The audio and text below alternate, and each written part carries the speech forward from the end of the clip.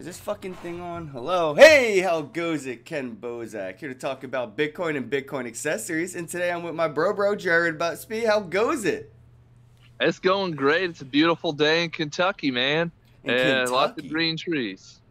Fuck, man. Right. I feel like weather like that demands a cookout. Is like somebody barbecuing right next to you? Because I feel like they There's are. not, but there should be. Party There needs foul. to be, there needs to be beer. There needs to be brats. There needs to be barbecue. Facts, all facts, dude. You know what? If you build it, they will come. That is probably true. So yeah, give everybody a vibe, man. Give me a vibe. Like, who are you? What do you do? How did you get into crypto and stuff like that? All right. My name is Jared. I got into crypto mid 2017. Kind of got in on the FOMO and fell in love with the technology. So, uh, kind of maybe started with the wrong reasons and ended up better reasons. Yeah, most So, people do come for the Lambo and stay for the freedom. exactly. It's kind of like at the end of the day, I'd crash the Lambo anyways. So what's it matter, right? Right on. If you learn how to build a Lambo rather than how to buy a Lambo, you're in a lot better position. Exactly. Let's see. So I started. So that's how I kind of got into it then, and just started learning everything I could. Because the more I learned, I was like, wow, like it's open. Anyone can get into it. No one can tell you you can't buy. No one can tell you you can't use Bitcoin. Well, they can, but You they know. can't force you to not, right? We've Well, seen that's that, what I especially with like India, Venezuela, these countries where like Bitcoin is bad and people are just like, stop me. exactly. It's open. It's open. So they can't shut it down. Yeah, they can try to get the. It's going to be like trying to ban. Oh, your audio cut out. Can you hear me? There we go. Yeah, now you're back. Sorry, guys. Yeah, it's like the war on drugs. Yep, You exactly. can't stop it. And the more like you try to ban Bitcoin, the more people just feel bad for people who have Bitcoin. It kind of goes against it kind of goes Yep. against you. You Well, know. we've seen the drug market be self-regulated better than governance has regulated the drug market. Somebody's out there selling bad drugs. Other drug dealers are going to shut that shit down. And you see it, it takes paperwork, it takes subpoenas and warrants. And yeah, well, if you're selling bad drugs in a drug dealer's drug spot, he's going to shut you down that day. Like, it's self-regulated. And that happens in crypto all the time. We don't need governance when we have self-regulations. You see a scam pop up, the community shuts that shit down. We don't need to wait for warrants and paperwork, the IRS, we don't need any of them. I'll tell you a funny story about a scammer. So in my group, there's a scammer going around impersonating our CEO, and he messages me. And I'm like, dude, I know you're not the CEO. I personally know the CEO. Like, I see him on a weekly basis at least. That's Like funny. we've had coffee. We get coffee together. And I'm like, oh, our CEO's name is Andrew Prell. I was like, I'm gonna just screw with this guy because it's just gonna be funny. I was just like, oh, I'll give anything for you, Andrew. I'll give you all the Bitcoin you need. He's like, I That's need point three. I thought you needed one Bitcoin. Why don't I just send you one? I That's funny, dude. Yo, they must have had that scammer on the edge of their seat. And it's been the season for that. My buddy, my bro, Ben Perrin, BTC Sessions, he scammed the scammer on Instagram because of doctoring transaction hash. I thought that was genius. So if you guys do get a scammer reaching out to you, yeah, have fun with it. Have all the fun with it because these assholes deserve to have their time wasted, be trolled, and scammed back in return if possible. And you know what though? The more we see these scammers, I see more price movement upwards. And it's sort of like the byproduct of a healthy asset, a healthy ecosystem is we get these parasites that want to leech off of us, right? And the more healthy we are doing, the more parasites we attract. So we're going to see more and more scams, but that isn't necessarily a bad thing. It means it's probably worthwhile now to get back into scamming. It wasn't for a good market, right? A good market winter. We had a year off. No scams, because it wasn't worth it. That's a good point. I didn't think of it that way, but yeah, it makes sense. Like if the crypto's doing good, then it's a great time to steal. You Yep. want to steal it. Hey, we've been seeing a lot of phishing things pop up recently again with these whole email phishing. You know, people logging into multiple websites with the same email and password as they do with their exchanges. Even Binance has had issues with passports and 2FA, KYC information being leaked, and they've had API hacks twice in just a couple months, where I think it was like 1,400 Bitcoin were stolen each time. So, just be careful, guys. I can't stress it enough, especially when the market starts to do very well. You can't be paranoid enough. Go get one of those John McAfee tinfoil hats and put that shit right on. And never leave your crypto on exchange long term. An hour, two, whatever your sell order time is. Your stop loss is getting that Bitcoin off the exchange. That's what your real stop loss is. So, what projects are you involved in working with? You mentioned your CEO, and I just wanted to dive into that real quick and see why this guy was impersonating your CEO. What was the angle where he's coming from? Oh, he was just the guy. The person there was just like, I need Bitcoin now. Help me. I need to close a deal, so send me Bitcoin. That's exactly how CEOs act when they need to close a deal. Yep. Sounds legit. Oh, yeah, he was very legit. I was just like, I ended up sending him a picture of me giving him the middle finger. Just my hand, not my face. The classic Roger Ver. Yeah. That's awesome. I said, I'll send you something. Let me send it to you right now. That's great. Yeah, here, I'll send you the hash. So what's the company? What do you do? Yeah. So the company, the company's called Convergence, because the idea is multiple technologies are going to converge to make a new way of doing the internet, a new way of doing video games. So it's like blockchain meets virtual reality meets augmented reality, and it's all going to go into one spot instead of be separate from each other. Hence convergence. Got it. Hence convergence. What we're building is called SiliconNexus. The big goal, I always start with the big goal and then I go small. SiliconNexus. I like the sound of it, though. Thank you. The big goal is to make the Oasis from Ready Player One. That's the big goal. Okay. Now, I say that's the big goal because, that's not going to happen tomorrow. Yeah. We might need quantum computing to pull that shit off. It's not going to happen tomorrow, what's crazy? We have a lot of what's needed for it, though. Like, you look at these virtual reality headsets, they're pretty good. Oh, they're good, for sure. I had the PS4 VR headset, and it's so immersive. You can get, vertigo, you can get nauseous, you start to physically feel shit when you bump into something. You're hitting a car, you're like, oh, that's not even real. It is very immersive. I love Beat Saber, man. Beat Saber, that shit's so hard, dude. Shout out to Crypto Brecky, because Brecky is a Beat Saber god. I don't know why he doesn't stream more, but it's inspiring to watch Crypto Brecky just look like a candy raver, killing it. Yeah, I want to see someone who then adds dance moves into it. DDR Beat Saber. Bro, that's next level. That's a whole new... That's like, yo, let me plug in the PlayStation, let me plug in the Xbox, and we're going to play DDR on top of Beat Saber. I want to see that happen now, too. SiliconNexus, the goal is... the first goal is to make what we call cross reality. Have you ever heard of cross reality? Like augmented reality, like Pokemon Go? No, it's basically what we mean is, let's say, I'm trying to think of a game. Let's say I can't use Beat Saber as an example. The new Doom game comes out. Oh, I got a Doom VR game, which is pretty cool. But okay, the new one, I've seen that and it's badass. Okay, now let's say they make it for VR and they make it for PC. And they make it for mobile. Okay, let's say they did that.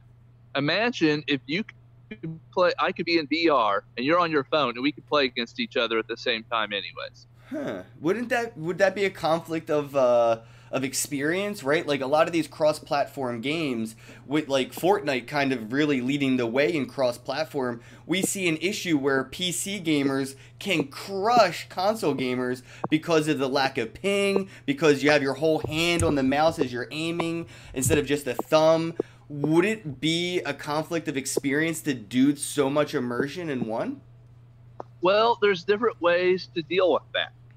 So let me give an example. For instance, let's say we have a Star Wars game, okay, and we have this real cool version of it in Disney World. I'm just making all this up. This is all hypothetical right No, no, guys, this is all real. He's lying. It's real. now. You can do this today. Let's say they put an X-wing video game in the new Disney Star Wars park, okay, and it's badass, right? Well, maybe you could get in on it with your mobile phone, but you play as R2-D2 fixing the X-wing. So that would be interesting. So you could have like different things even made for what the experience is, but everyone's in on the same game at the same time. So there's different sort of different gameplay roles to be played depending on how you're engaging in the ecosystem. So I see what you're saying. You could be more of a supportive role mobile, since you can't be a an aggressive gamer with like your phone, but you could be supporting. You could be doing power ups or map move. I dig it. I totally see the point in that. Yeah, and so you get to play no matter what, even if it's a different role. And some things, by the way, you might not have to do that so much. For instance, you've probably noticed with the blockchain video games, the card games are very popular, like Gods Unchained or Mytherium. Steam Monsters, all of them. Yeah, they're really picking up a lot of steam. Yeah, Steam Monsters, Steve. Funny. I like it. So, hey, how goes it? Google user TC Dixon. Appreciate you guys in the chat. Yeah, sorry to interrupt. What were you saying? Oh, so I was just saying I could picture, though, with these card games. What if you had VR headset for the card games, and it makes it look like you're inside like a card competition, and literally like fucking Yu-Gi-Oh style. Yes. That would be cool. Okay. Sign me up.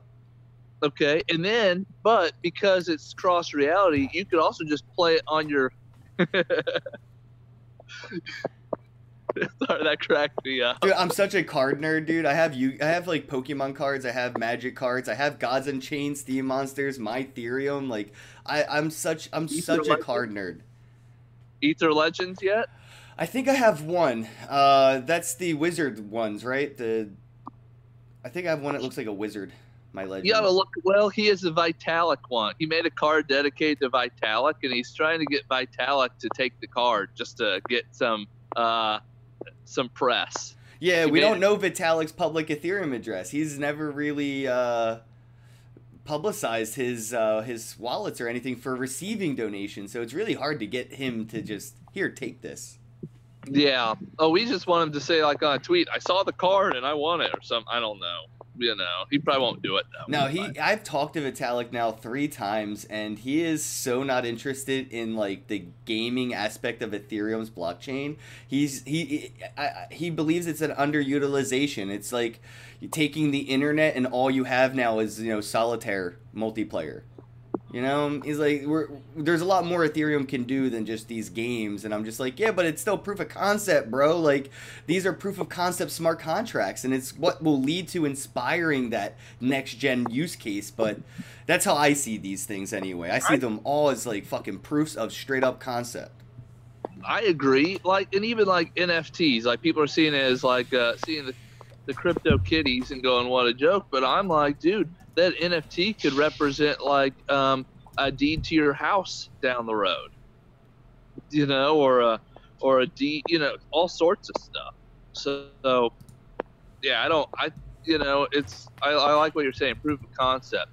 Oh, the cards. Speaking of the cards, what I was going to say is, imagine you have the VR where it looks like you're really at a card competition. You can see your hands holding your virtual reality cards. But then I get on with my mobile phone and I can still play against you. I just have a stripped down version of it, but we're still playing cards. Yeah, it's just a different user experience. The UI is just a little bit different for the device you're engaging with.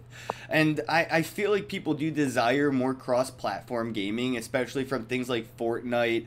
People are kind of like pushing on that for Apex Legends, even though I'm not a big fan of the cross platform for competitive gaming, but for casual gaming, it is so important to have cross platform so you can really build a community because somebody might only have an Xbox, somebody might only have a PlayStation, and now your friends can't even engage with each other in the games that they have, and it actually hurts the game more than it hurts the end user, but it also does hurt the end user as well. So I see this importance really picking up, especially with things like VR, AR, and things like that. I mean, that's the next movement for video games. Hey, thanks for the super chat, much appreciated. Just learned crypto. Thanks, man. Look at the little shark dance on the screen. I'm dancing like the shark. Yeah, it's. I think that's like Ellen DeGeneres or somebody did the shark dance, right? I can't remember where that came from. Somebody I was don't know in a where shark it came suit. from. It was like a Miley Cyrus video. I don't remember where. Somebody in the chat remind me, where the fuck did that dancing shark come from? Because like it reminds me of like Ally McBeal with the dancing baby. I'm old. So so what else are you interested in right now in this space besides like, you know, the gaming side? Do you see anything else really contributing, like where we see a lot of these industries start to blossom? You can see things that, you know, is synergetic or, you know, it can contribute to what you're doing. So do you see any other industries doing anything that the gaming industry can learn from or take pieces of that are utilizing blockchain right now? Well, so there's a project I like, and it's not my project I'm working on, but I kind of help them out from time to time. It's called Divi Project. If you've heard of Divi, D-I-V-I. I feel like I have. Their logo's red, right? Yes, it's red. I met them, yeah. I met them in Toronto at Futurist last year, and I think I met them in Calgary. I met them in Canada a few times, I feel like. Divi Project. Nick is one of the big guys on the project. Nick, I'm trying to remember how to say his last name, Saporino. I think I've only read it. I don't know if I've ever... Then I definitely know Divi Project, for sure. I know Nick. I follow him on Twitter, yeah. So I like the fact that they're all about making good UX and making crypto easy to use. And to me, I think that applies to video games. That applies to anything in this wallets, industry. exchanges. Yeah, dude. I mean, it's really important, and it's a lot of projects suffer that when it comes to starting up and becoming a project. It's hard to get a good UX and a UI, and the balance of the two is fucking like that fever dream, right? It is. It's really hard. You know, but at the end of the day, crypto's not going to happen if grandma can't use it. That's true. Facts. I mean, you're right. You know, grandma has to be able to send her Bitcoin to, you know, to buy her gold bracelet and her grandma style wallpaper. Yeah, I mean, we've had to do this in the past where we see technology dumbed down for the user experience. You know, we have to dumb it down and limit the engagement. Like, if you look at the iPhone as compared to an Android, it's very limited to what you can do. You just got the ability to give yourself a fucking wallpaper. You just got the ability to give yourself a third-party keyboard. They locked down the UX because they didn't want you to fuck that up on your own. They had to dumb down the amount of engaging you can do. But on Android, you can go right into the bootloader. You can go right into the developer options. You could tweak whatever you want, and you can kind of screw up the experience. And that's what we've seen happen. A lot of people just genuinely don't know what they like. They think they do, and then they realize the font that they picked for their phone is too hard to read. Well, it's not the font the phone gave you. You fucked this up. And projects that are out there that make these, you know, platforms where grandma can't use it. Well, even the most, you know, on average, there's like 13, 14 million people right now in Bitcoin. The average Bitcoiner isn't super tech savvy. You know, they're just speculators. You know, they're not really, they don't even really understand the word blockchain. They know they hold some keys. So if you can't make it easy, like you said, you're going to limit yourself, right? And I want to shout out, I Just Learn Crypto. I see you in the chat. Yeah, he's the guy to send grandmas to. Just Learn Crypto. He'll have grandma Bitcoining in a week, tops. I mean, and that to me is what's key is making it so grandma can do it, making it so the kids can do it. And that's what I see, with the blockchain video games need to do. That's everyone, and I just appreciate Dippy working so hard on the UX side of things. Yep, and you're right. A lot of projects try to do things as an umbrella where everything's in house. They don't want to outsource any tasks or any obligations, any of their goals, and it really hurts them when it comes to their roadmap. We've seen roadmaps just come to a screeching halt because of funding, because they tried to do everything in house and they couldn't diversify their time right, and things don't really get done appropriately. And I like Divi Project a lot. I've seen them work with other companies, and I think even Hosho is another important one where they audit smart contracts, right? Like, so if you're building a game and you're building this decentralized environment, this DAO gaming experience, you need to have those contracts audited, because even today, if I go and play Apex Legends, they have made over $100 million. The game still has glitches. I can still cheat. I can still hack the game and get away with things other people can't. And if you have a decentralized version of this, it could mean a lot of money for people because of these in-game assets, these tokenized assets that could be stolen, glitched in, cheated, whatever. So it's important to really have these codes audited and these experiences really designed third party, so you're not overwhelmed. I like to always emphasize we're still at the beginning of this revolution. I mean, people are like, Bitcoin's been around for 10 years, but no one knew about it until what 2016 at the right. I mean, it didn't come on my radar until 2016. I saw some random technology article come up on my Flipboard app on my phone, I mean, that's one way to get in. Yeah, I got in around 2016, early 2016 too. So I just don't think people, so it's like no one knew. So it was just, I don't know, like we have a long way to go to get that infrastructure built. There's just so much infrastructure to be built. Yeah, Bitcoin's ready. Bitcoin is ready. It's ready. It's just everything else isn't ready for Bitcoin yet, right? Like, it just got on their radar. Bitcoin has been around for a decade. That's great. But it hasn't been on anybody's peripheral for a decade. They haven't been able to perceive how to incorporate the technology or how to utilize it. And that's where we come up with these companies like Kodak coming out with an ICO, Kik coming out with their own shitcoin, fucking Long Island Iced Tea changing their corporation's name on the stock market to Long Blockchain Iced Tea. They don't know how to utilize this yet. They're very underutilizing it. But, it will take probably another 10 years to see it, easily incorporated into society and into the mainstream. It took the internet much longer. I mean, Congress only as far as a year ago started using digital documentation. It's going to take a while to see, corporations and then see governments incorporate this as well. It's a long road to go down, but Bitcoin it's very scarce in resource.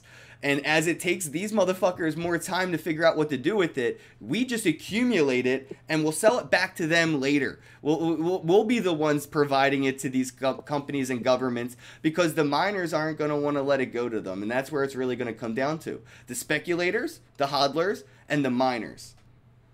Damn straight. Dude, you know how you'll know when we have mass adoption? When your landlord accepts Bitcoin from you, you don't have to write him a check. Facts. We wouldn't even have to cash or sell out your Bitcoin. You just use it. You're right.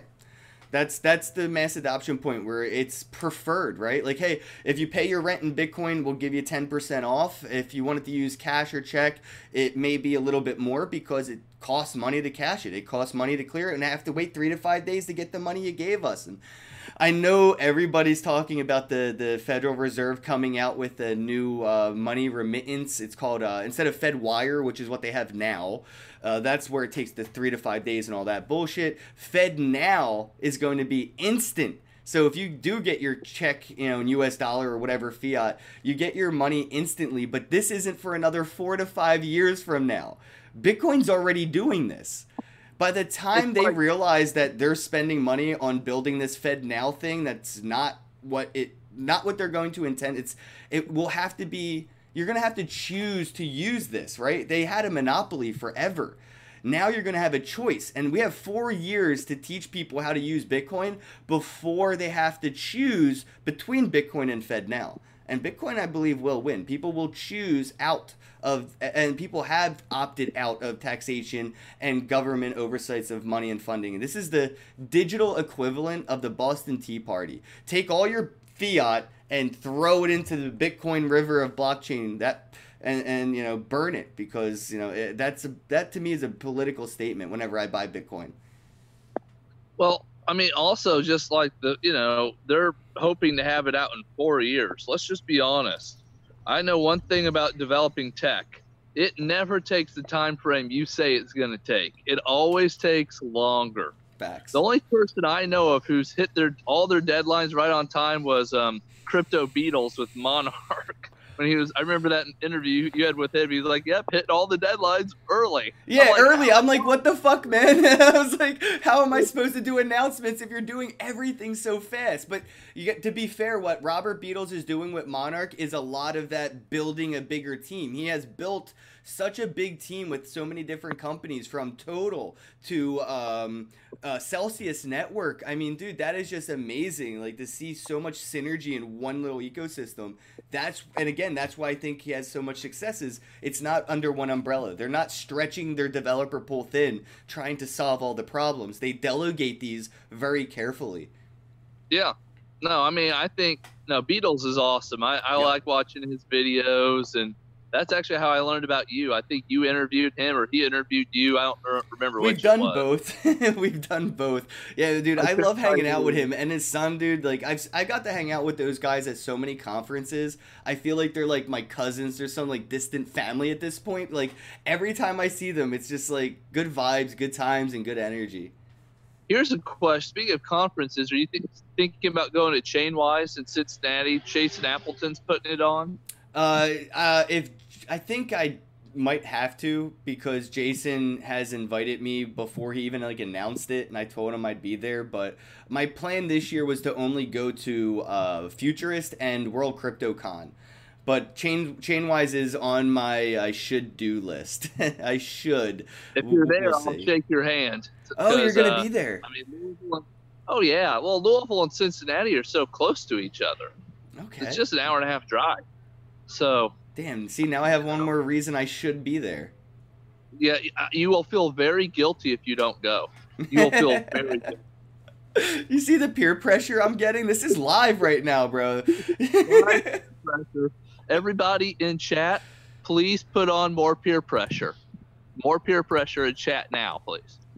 Peer pressure in the chat. Let's go. See if you guys, anybody else going to Chainwise? Because Jason Appleton is a Crypto Crow is a very interesting dude, man, and he's such a sweetheart for being such a grizzly bear looking motherfucker. It's so weird. Like, hanging out with the guy, he's so cuddly and just nice. And then you look at him and you're like, I hope somebody pisses this guy off. I have to see this. But he just never gets pissed off.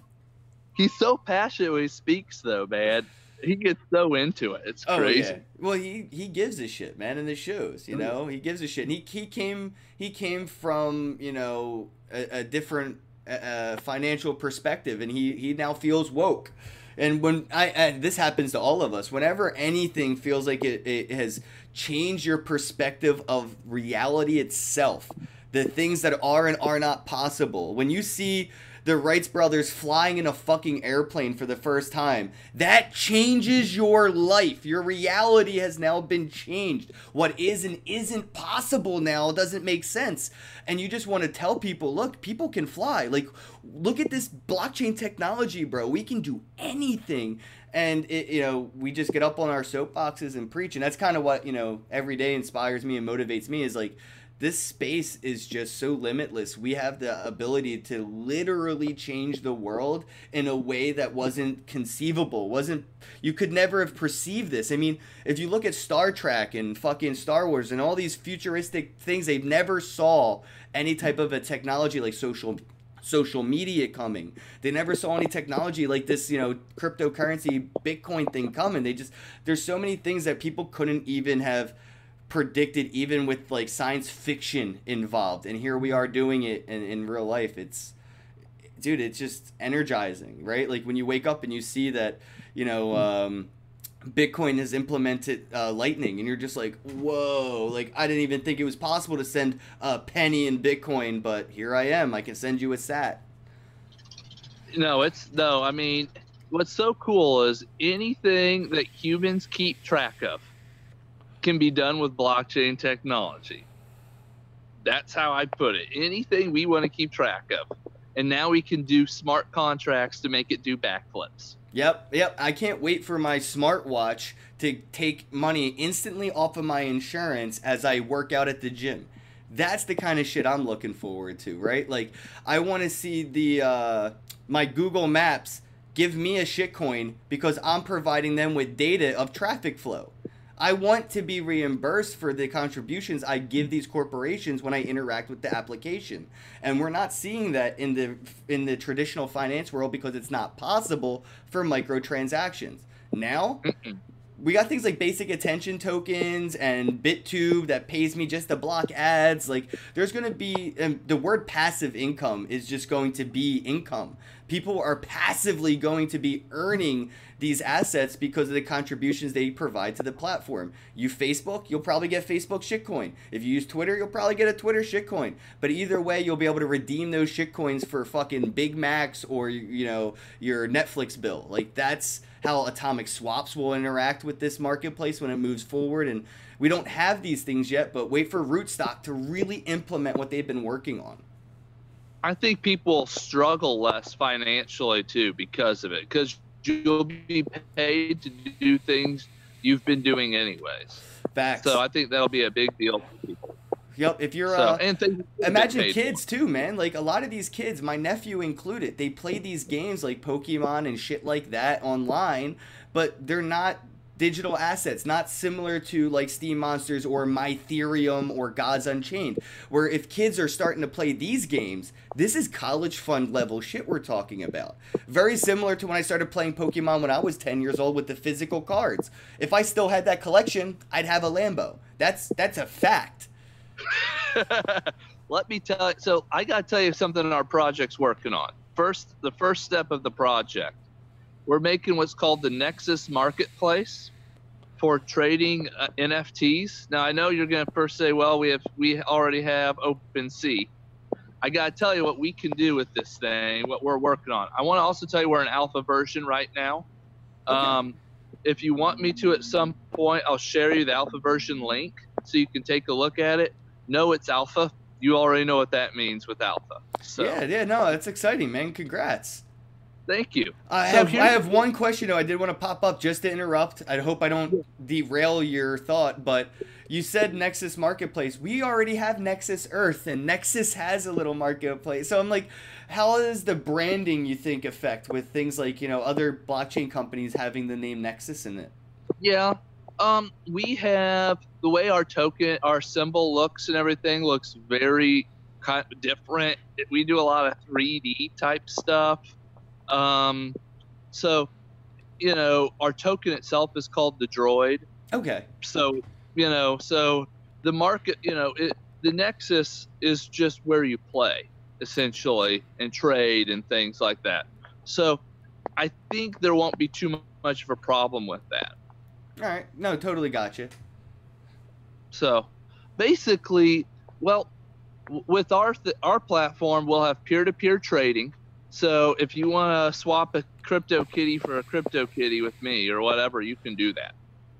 That would be cool. Like, yeah. You'll be able to auction just like OpenSea. It'll have a cart option. So it's not an option, it's how you buy. So you'll be able to buy multiple NFTs at a time. And you'll be able to buy directly from us as well as auction. And then the biggest thing that I want to emphasize is we're going to have kiosks in video game arcades, like your local video game arcade, like a Dave & Buster's. I'm saying like a Dave & Buster's. I'm not saying we have a deal with them yet. But no, that's fucking cool, actually. Like, to bring that into a physical gaming experience, that's really cool. So what you'll be able to do, like say you play Whack-A-Mole and win a bunch of tickets at Whack-A-Mole because you're just a Whack-A-Mole beast. I know you. You're a Whack-A-Mole beast. Uh, your Beat Saber, you're gonna do it like Beat Saber, man. I'll bring nunchucks and Bruce Lee the moles. Oh yeah, I mean, those moles will be. They'll have to replace the moles by the time you're done. So what do I do with these tickets? So you could go take those tickets, take those tickets, and turn those into either our Droid tokens or just get NFTs. I had a dream about a crypto carnival where people could win crypto kitties instead of stuffed animals. And dude, that's yeah, the Chuck E. Cheese of the future right there. Kids are gonna want these digital assets more so than a physical stuffed teddy bear because they're engaging with the digital world more than the real world. As you know, we see people even spend more time on their smartphones and tablets than they do outside. Like my man over here is. He's enjoying the fresh air like the one percenters. So I mean, and that's what we think. We think the kids will pass up the candy and the plush toys, and the vampire teeth. Oh man, no, the vampire teeth were so the best. You see every 5-year-old drooling with pizza stuck in them because they didn't want to take it out to eat. Oh, that alone makes me want to give the kid an NFT. Right. No, and yeah, that makes sense. So I could see this working out actually because with the gaming ecosystems that are coming out, people are going to want to rather have say a Pokeball for Pokemon Go rather than a plushie toy, right? And that's the desired, and that's going to be where I think market demand and customer satisfaction will really decide where these companies like Dave & Buster's and Chuck E. Cheese go. Because if somebody were to pop up and start to compete in a new era kind of way, they would lose their monopoly now. And that's what they've really designed. They've designed this entertainment monopoly for children of how the experience should be instead of how the experience is desired from the customers, really. Yeah. And so here's the other biggie. This will be great. What we're doing with this is we're also using this as a way for video game developers to get players. So if you're like a little indie developer, you make NFTs, you give them to us. We sell them at the arcades. And once people have those NFTs, they're going to want to play the game. Facts.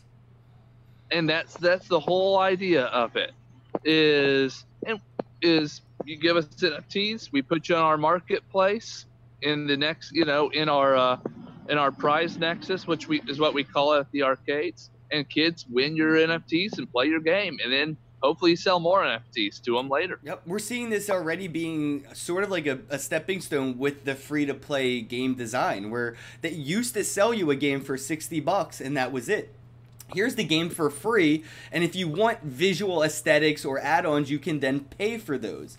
Well, how do you get the gamers to come in before they decide to play? Is give them some of those assets, and now they have more interest. And we have the gamified experience, right? We have the monetized experience, but we don't have the incentivized experience, where if I put in all this time into a video game, and now I've decided to stop playing it, I can't really do anything with those assets. They're not really, tokenized. They're centralized. They're not something that can be really applied to an investment criteria. If you were playing a game like Mytherium or what are some of the other ones like Coin Droids and what's the other one? Crap, I know I have it. Why is it? Coin Artist. Coin Artist. She just made the damn game. I have a founder's key for it. Why can't I think of it? Oh well. There's a bunch of the games out there now though that you can play, and if you decide to stop, you can sell those assets that you've acquired and get a decent amount of crypto for it. Or with the Nexus, if you just want to play a new game, you could just find someone and trade with them. See, that's not really possible so much with OpenSea, so I love that you're competing with that. Again, I hate monopolies, and we have Rarebits, we have OpenSea, we have a couple NFT marketplaces, but they're still very beta, very basic interactions. You don't really feel like you have the same permissions or the same experience as an asset trader or an asset investor, right? Like if I'm trading Bitcoin and Ethereum, I want that same experience, the buy order, the sell order. I want a multiple purchase book with NFTs as well. It's just the interaction and the experience has been separated, and I'm excited to see that brought back into all in one. And I think there's gonna, once we're up, there's still gonna be plenty of room for OpenSea and other competitors. I'm not like, oh, we're gonna crush everybody. Amazon did not come out of the gate saying eBay's gonna die. eBay die, and eBay's still here. Right, and Alibaba, Amazon, eBay, they all coexist. And we've seen newer things pop up that start to compete, and they inspire change in those mammoths? The big guys. That's the word I was looking for. It inspires them and pressures them into evolving. Otherwise, they get stagnant because they don't see they have to make the experience better for you. They see is, where else are you going to go? Exactly. I mean, so that's what we're hoping for is, provide a new way to do the NFTs and make it so, you could do more freedom how to buy them, how to sell them, trade them, and how to get them.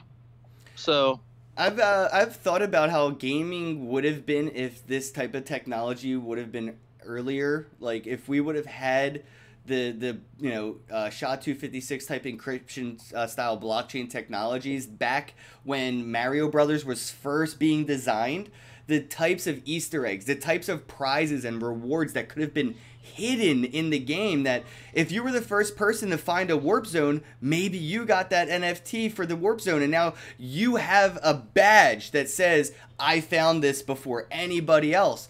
And I used to play Call of Duty Nazi Zombies a lot, and I used to find a lot of glitches, and people would argue over who found the glitch first, who publicized the glitch and exploit, who found, and it becomes a bit of an argument of the badge of honor that you get to wear, but they could tokenize these things. Hey, you found an exploit in our game. Thanks for helping us patch it. Here goes a tokenized reward, and just like those little things that could have been implemented. Now I'm thinking, well, what are the things that they will implement? So with your perspective of where you're at in this space, like where do you see the possibilities of gaming and blockchain moving forward? Like the newer experiences that couldn't have been designed previously. Are there anything that excites you as a gamer and a designer of these NFT like type marketplace? Okay, so let me give a few ideas I've had just personally. These are my own fever dreams. Oh, okay. Fever dreams are my favorite because, give it a few years and Bitcoin cures that fever. Blockchain can cure a fever. So, for instance, Mario Maker, right? You make your own levels. What if you could make a level into an NFT, and then you can have people either pay you a little crypto to play the level, or you can sell people the level? Wow. Okay, you have me. Because I've seen Mario Maker, and I'm like, I could make a good map, but I've never been incentivized to do it because the 10, 12 hours I put into it can't be monetized.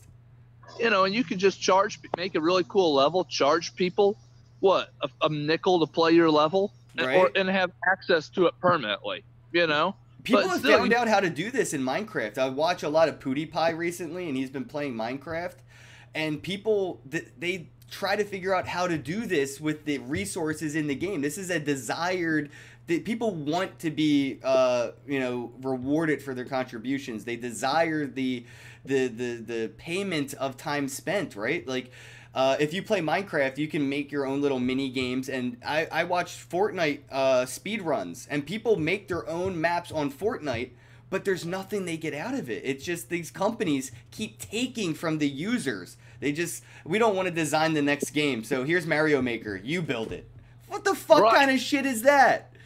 Right, and I mean, now I get it. Like, how'd I put it? When I saw Mario Maker, I wanted to do it because I remember being a kid wanting to make my own levels for Mario Brothers. Like, that's 8-year-old Jared's dream come true, is making his own Mario Brother level without having to learn any coding. Without learning any code. Well, right. I mean, can you 8-year-old Jared make code? I don't. I'm not that smart. I'll say I'm not a savant or anything like that. I'm a dude. I'm just a man. So yeah, man, monetizing the Mario Maker worlds would be great. That's definitely a different perspective. I didn't actually think of that. There's so many things that can be done right now. It's just it depends on the bandwidth of the companies and the potential rewards, right? Like if And this is why I think this is the opportunity for indie games right now. There has never been a better opportunity for independent game developers ever in the history of gaming than right fucking now. Because these big companies, they're like the blockbusters of streaming and entertainment. They don't have the bandwidth. They don't have the money. They don't have the people to really build what the independent developers have the time, the money, and the know-how to build. And this has been, you know, with what happened with like Netflix and Amazon doing streaming.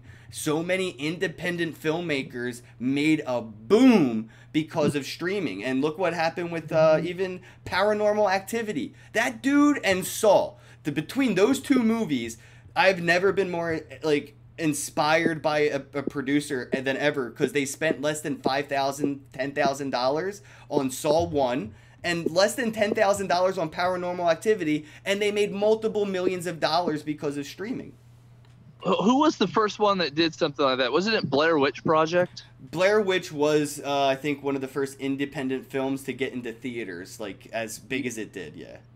Yeah, I remember being a teenager seeing previews for that, you know, and it had that grainy look and everything, you know, and they kind of caught on to a new shift in the zeitgeist. I watch a lot of these like Looper type movies. I think it's Looper on YouTube, but they break down movies, and I watched the Blair Witch get broken down, and it's been like 20 fucking years, so spoiler alert.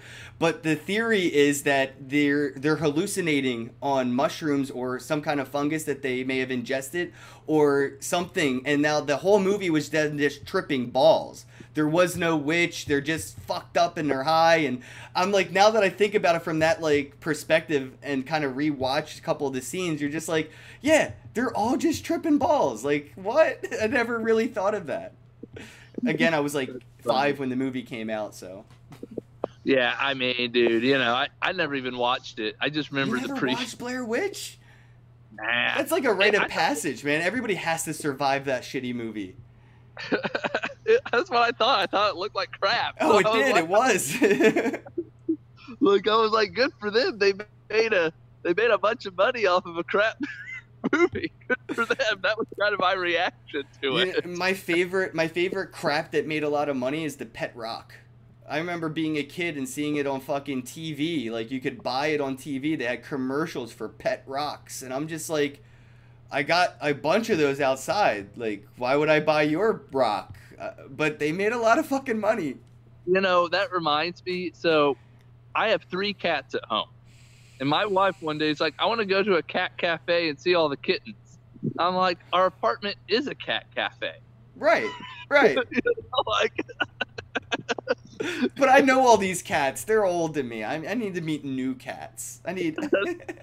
That was pretty much what it was. I know, right? That's girls, man. You know, that's funny. That's funny. I've never been to a cat cafe.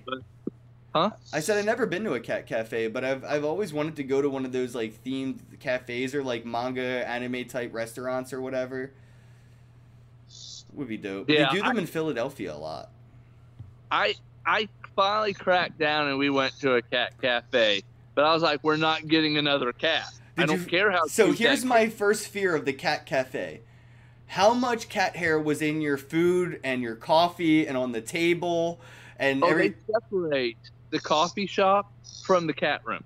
Oh, perfect. Okay, that comforts me a little bit, because that's the first thing I thought of is like fucking cat hair, dude. It's like a plague.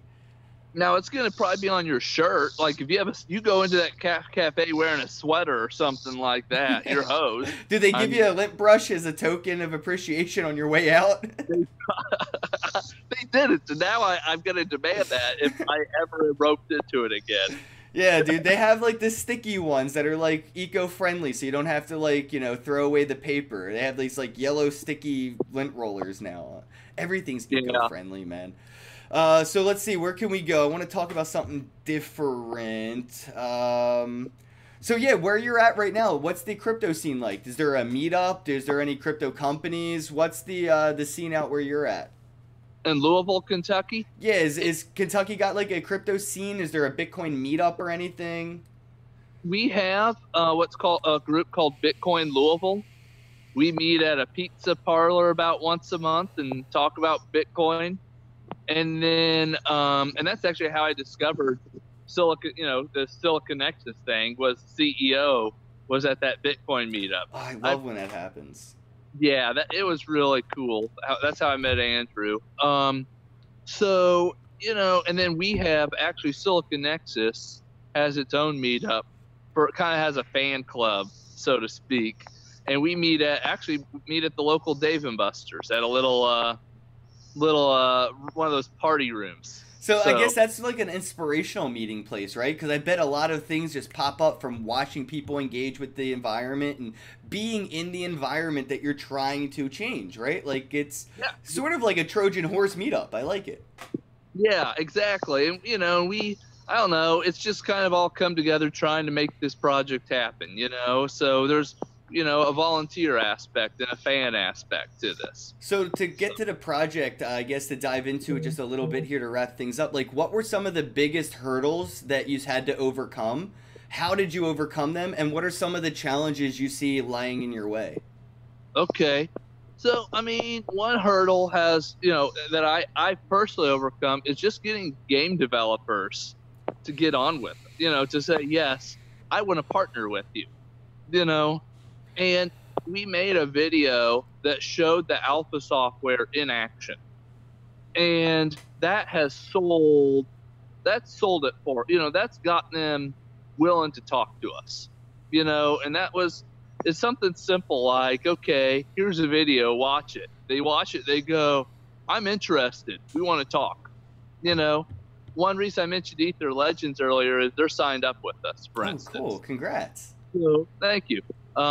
We have another I feel comfortable saying will be with us is Crypto Oink. They race pigs. It's very Japanese looking. It's pretty awesome. I got to check that out. That sounds funny. It's like Kentucky Derby, but pigs instead. My pig can beat your pig in a race. It's so. If my pig loses, he's becoming pork roll real fucking quick. It's so cute. I mean, I'm not making fun of him. Like it's cute.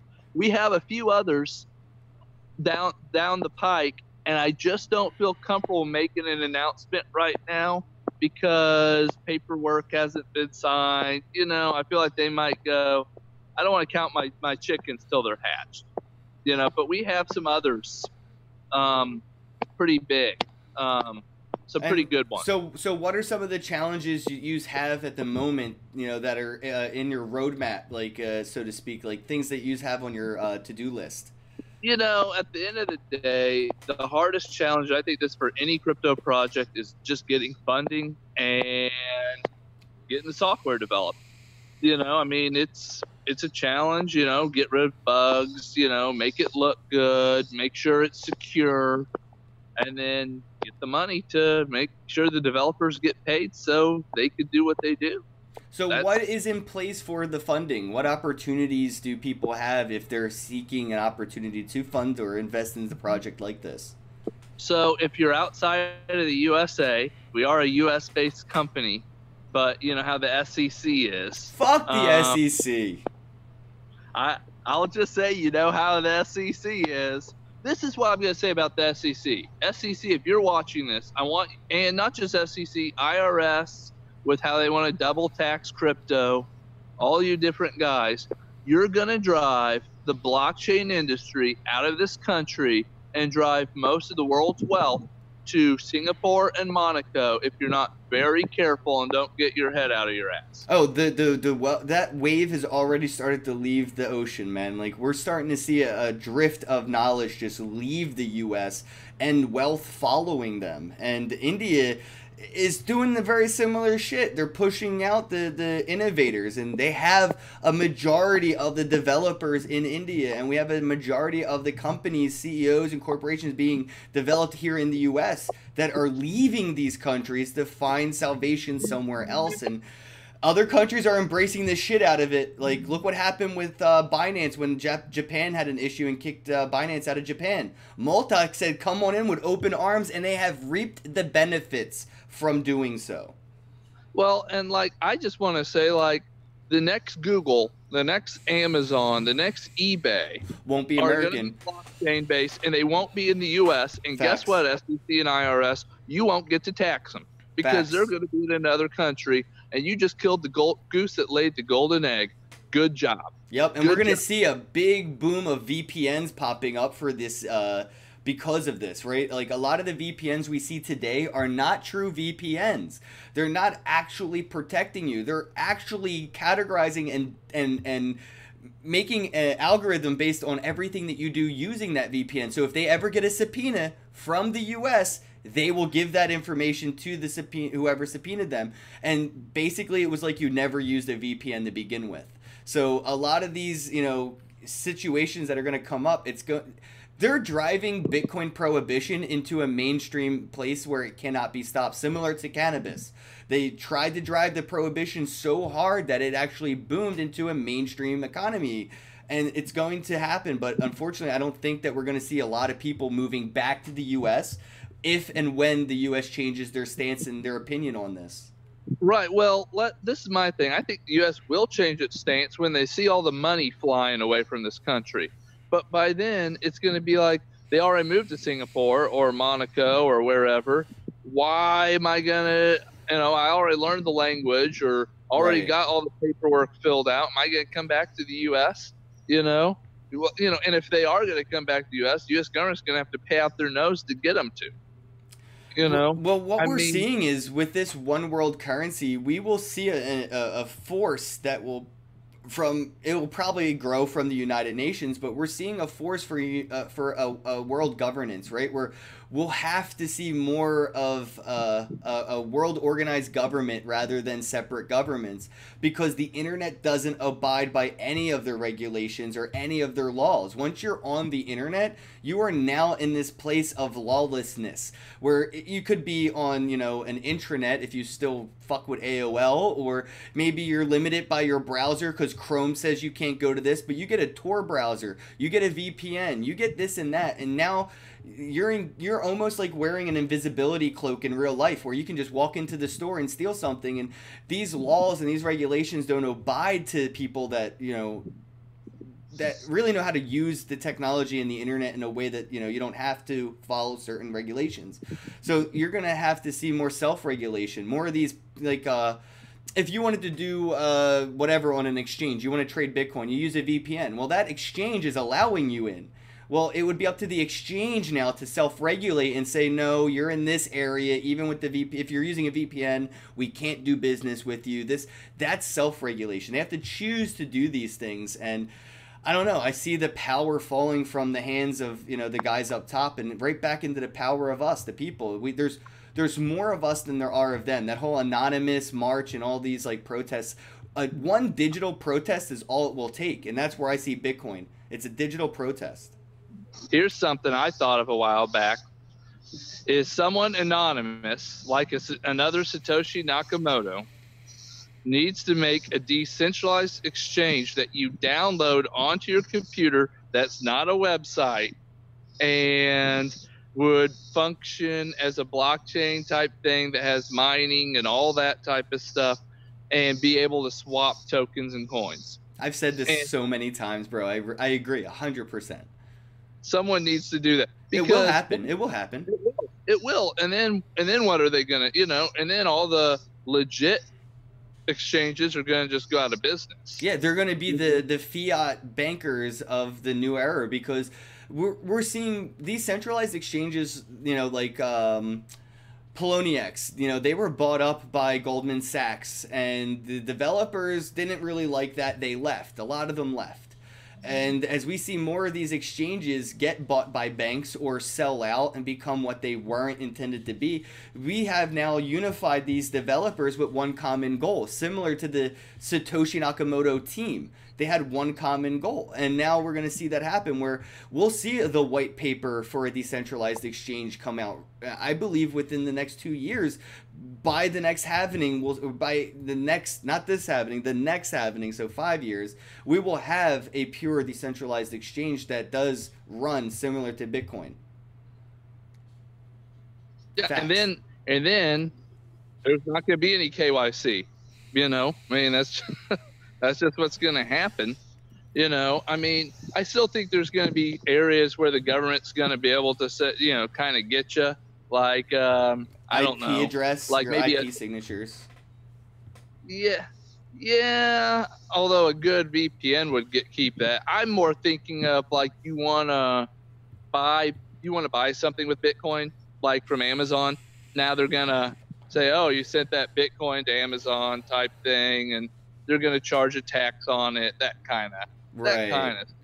That that's I don't I don't see a way. I don't see that going away. There could You be a know? way around that. I mean, depending on which wallet you use and how you go about it, you could anonymously buy yourself a gift. So you didn't buy the refrigerator; somebody bought it for you, and it just showed up to your front door. It's there. There are ways today, even I could think of around that, but it's all breaking laws that shouldn't even fucking exist. Yeah. No, I'm very libertarian in my ideal. I consider myself a minarchist. I think there has to be something, just so like if you murder someone, you go to jail. Well, I that's what the mean, trial of your peers is supposed to be. You kill somebody, 12 people are going to be like, well, did he try to kill you? What was the situation? Like, they try to hear it out, and they're like, guilty or innocent, we just find a way to take out some of the biasness of that, and I think we'll be in good shape. And I think it comes to having an anonymous person in court, right? Like when you're in court, you're an anonymous, person. They don't need to know that you're a white guy with glasses and a beard, right? They don't need to know that you're a libertarian or a Christian or Muslim. They just need to know the crime that was committed and everything around that. And a lot of the problem we see with the trial by peers is biasness, right? You see a lot of racism, a lot of prejudice, and that goes into guilty or not guilty, even though the situation may have been different if it was a different person being represented. yeah, that's hard because part of like choosing guilt is you have to almost decide, did this person have a motive, to kill this person? Like you do have things where I go, how would you completely make it anonymous, for that sort of scenario? Just because you do have to say, well, were they guilty? You know what I mean? Did they want to kill the person? Did So, they? so this leads to an interesting question now. Do we have AI in charge of things like this, or do we keep human intervention involved? Where do we let go of the reins and let, the AI of, Jesus take the wheel? Personally, I think for a lot of things we should not let AI take the wheel because it's garbage in, garbage out. Facts.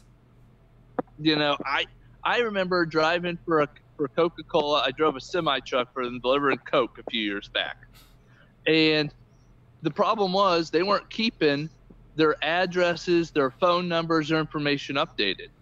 So they would send me to places that closed down and moved shop halfway across town. The software was good, but their data wasn't. So I think about AI, and I mean, I know like it's only going to be as good as the data we put into it. Yeah, garbage in, garbage out is a real problem. And that's where I think we'll see the IoT economy really boom, when we start to see these Internet of Things, these devices really proof check and verify, with timestamps and public ledgers, the things that have or haven't occurred. Things to do with like GPS on your smart device or X, Y, and Z, depending. Who knows what we'll have in the future as far as like wearables have provided. We've just started barely tickling the smartwatch and the smart glasses and these wearables. But, the more we have these Internet of Things on us, a part of us with our daily lives, I think that would play a lot into the garbage in, garbage out, right? Like, I was or wasn't at this location when something happened. Well, verifiably, your phone says that you were. You even unlocked your phone with your thumbprint, so we know that you unlocked the phone in this location. So it depends on where you see Big Brother going too far and where the IoT has its limits. But yeah, I mean, we're moving in towards a world where reality itself is a game. I feel like every day I wake up, I'm a sim playing a fucking scripted video game with these borders, and I'm looking for real world glitches.